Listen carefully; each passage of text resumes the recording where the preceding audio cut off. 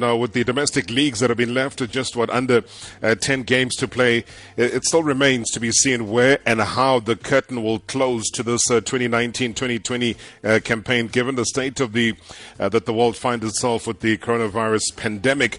Now, with the local football mother body, the South African Football Association, having enlisted a number of issues requiring their attention, amongst them the lockdown period, the financial arrangements, the traveling concerns, the presence of football fans, etc. I guess all of these shed somewhat yet a faint light into the immediate future of our football. And to get a bit of clarity as well, we decided to call on the wisdom of the president of SAFA, Dr. Danny Jordaan, to chat to us briefly about where we are as far as the lockdown and other related issues are concerned. Mr. President, good evening and welcome to MSW. Good evening, Rob. And how are you? You are not working from home. I'm working from somewhere, someplace, somehow. Oh, okay. Yeah. So I'm working from home. Yes. No, I'm not in the studio at all, 100%. So I'm observing the protocols that were laid down by the president. No, that's good. Very good. Yeah, we would be preaching one thing and doing another. If that was the case, then we would not be worthy to be on radio. No, I think the issue that you have raised, Rob, if I may just say that FIFA is evaluating the position on an ongoing basis. Of course, as in this country, we get reports on a daily basis, and they do it on a worldwide basis. Now, if you look generally, that this coronavirus started in China and spread from Asia to Europe, then to United States, and then to Africa.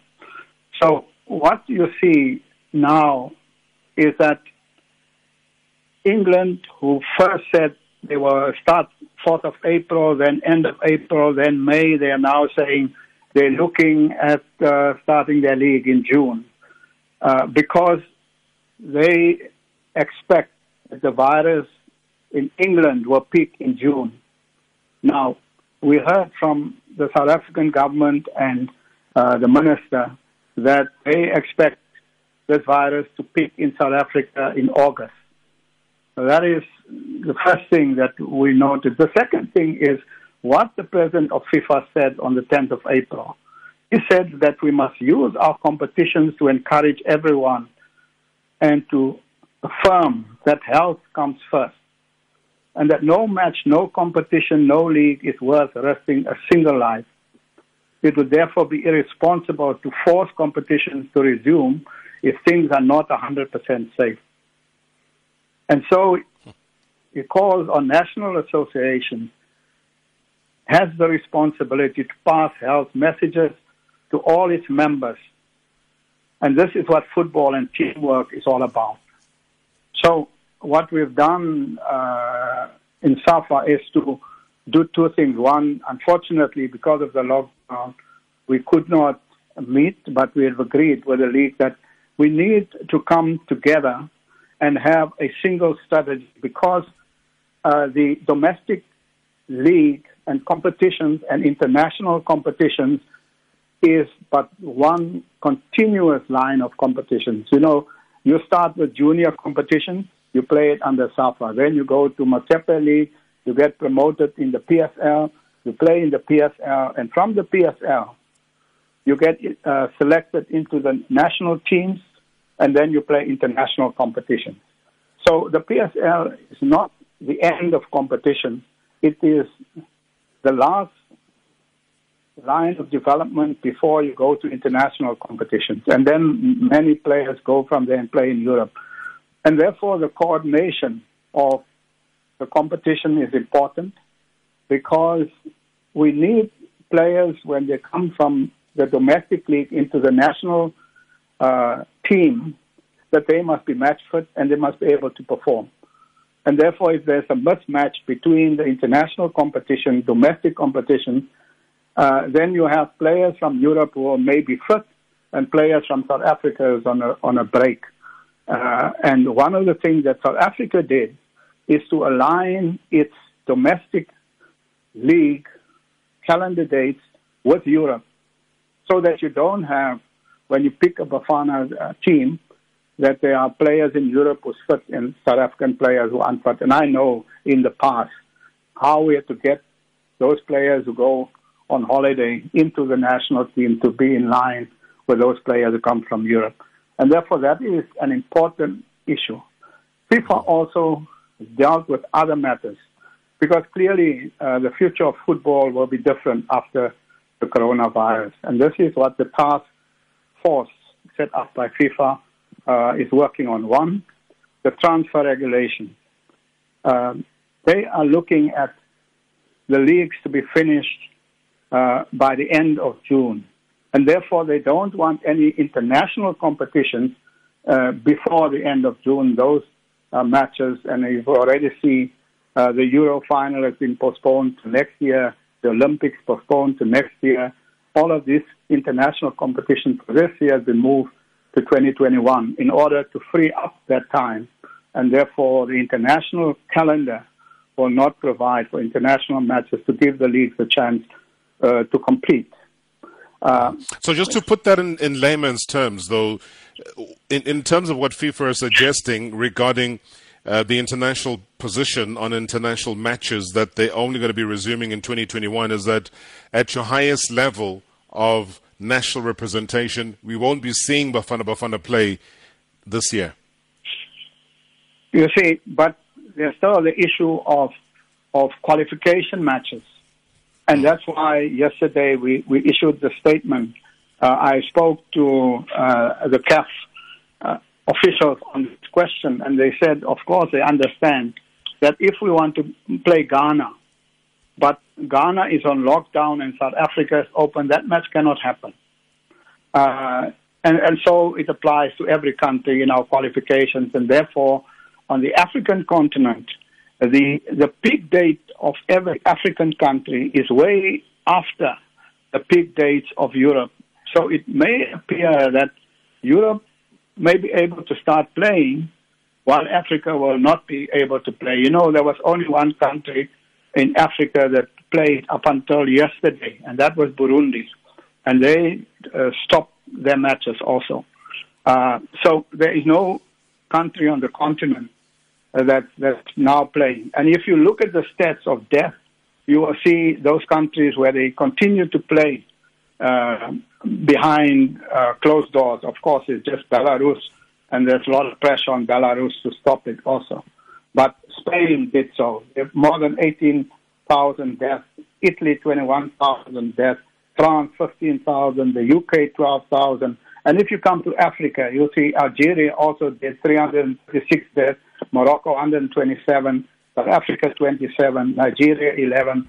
And Cameroon, 10.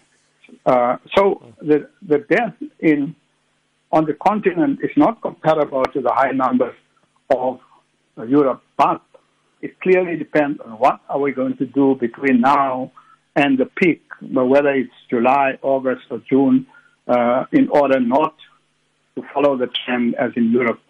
And those are the issues that we have to look at and discuss. So the calendar and the transfer also have to look at, you know, in Europe, for example, all the contracts end on the 1st of June because that is when the season ends. And then other contracts would end on the 30th of June so that the players can then be transferred to other clubs because the season is over. But if the season is extended, but the contract has then expired beyond the contract date, FIFA then said they will extend those contracts by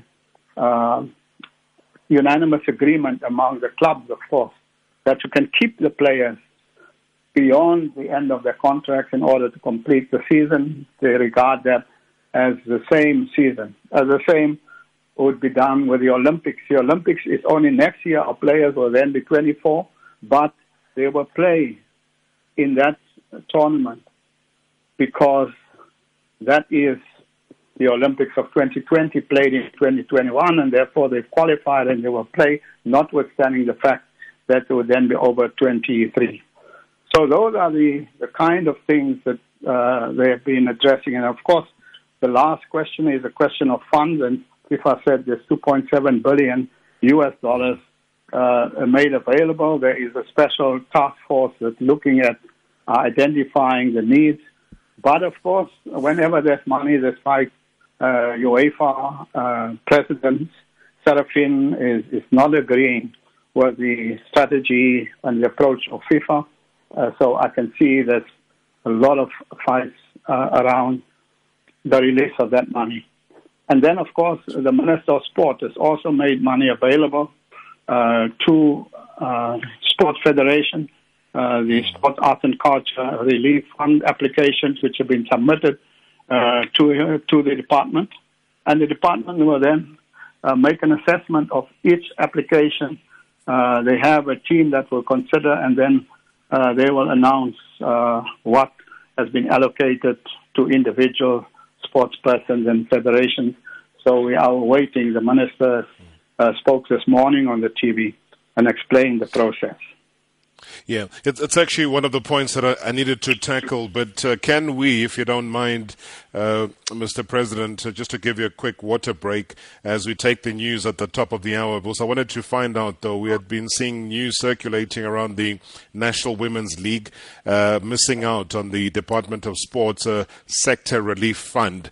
So just to get clarity from you as the President, where that leaves them and what is the official position. So all of that coming up.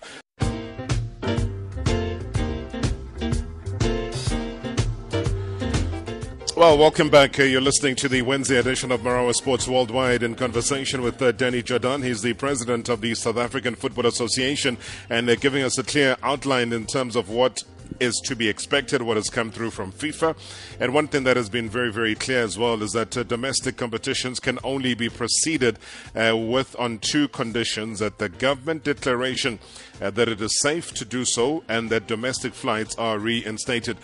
So let's pick up the conversation around what you were talking about regarding the Minister of Sport and that Sector Relief Fund.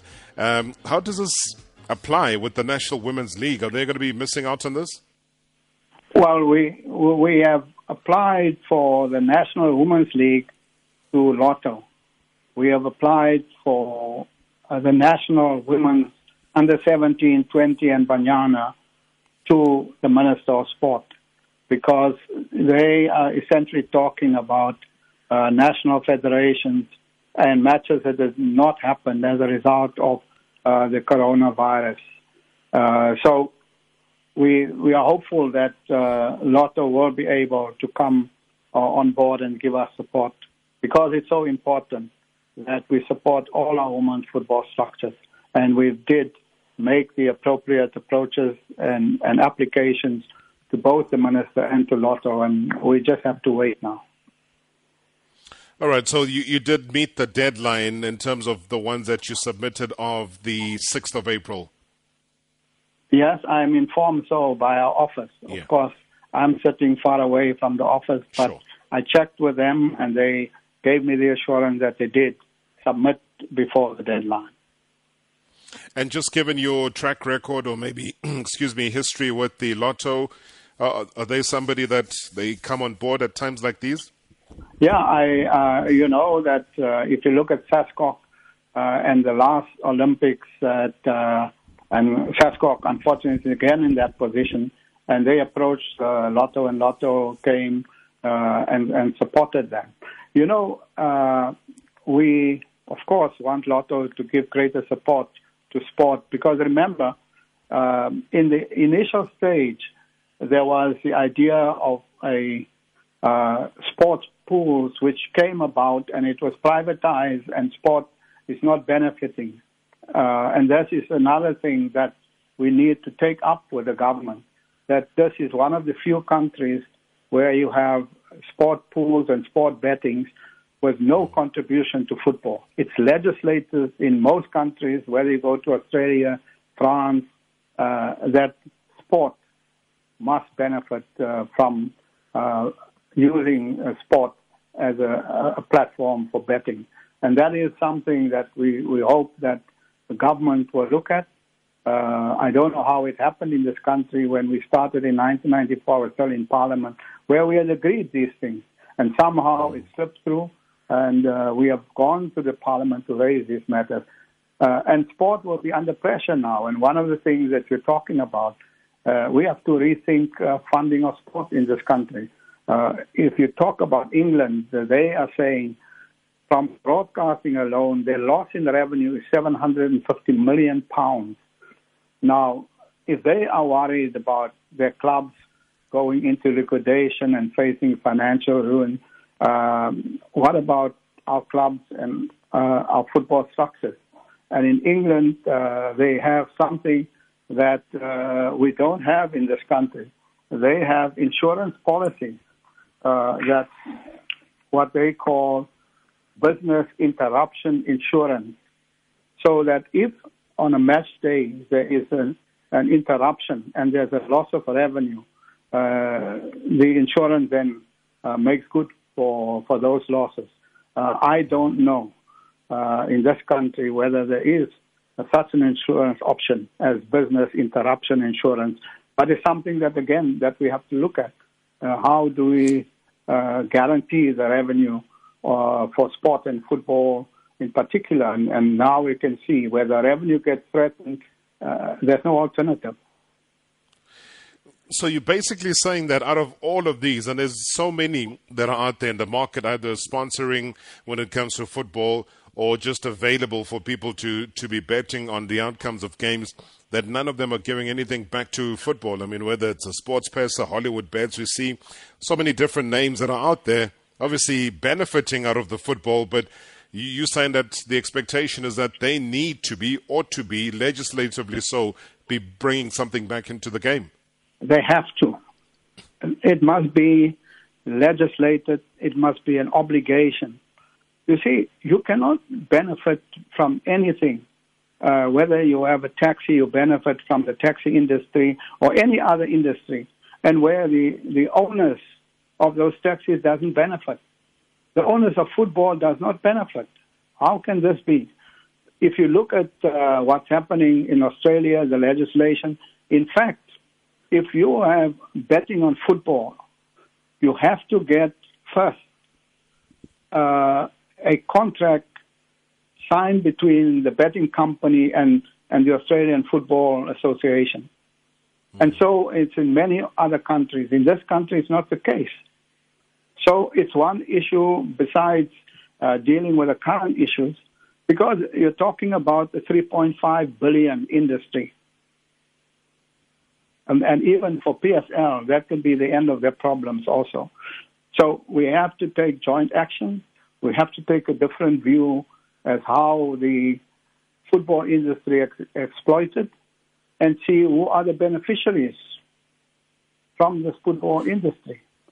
I don't want to talk about black economic empowerment, but show me which company has benefited from the football industry. So there are a lot of issues that this COVID-19 has put up, and clearly we have to say that football needs to be operated, governed, and particularly from its business perspective, dealt with differently. I mean, we pay a lot of money in insurance, for example. And then when we suffer a loss, it's your problem. So all of these things we will have to deal with when we can meet again and when we are out of our lockdown. All right, just a final question. It's a very simple one, because I get it every day.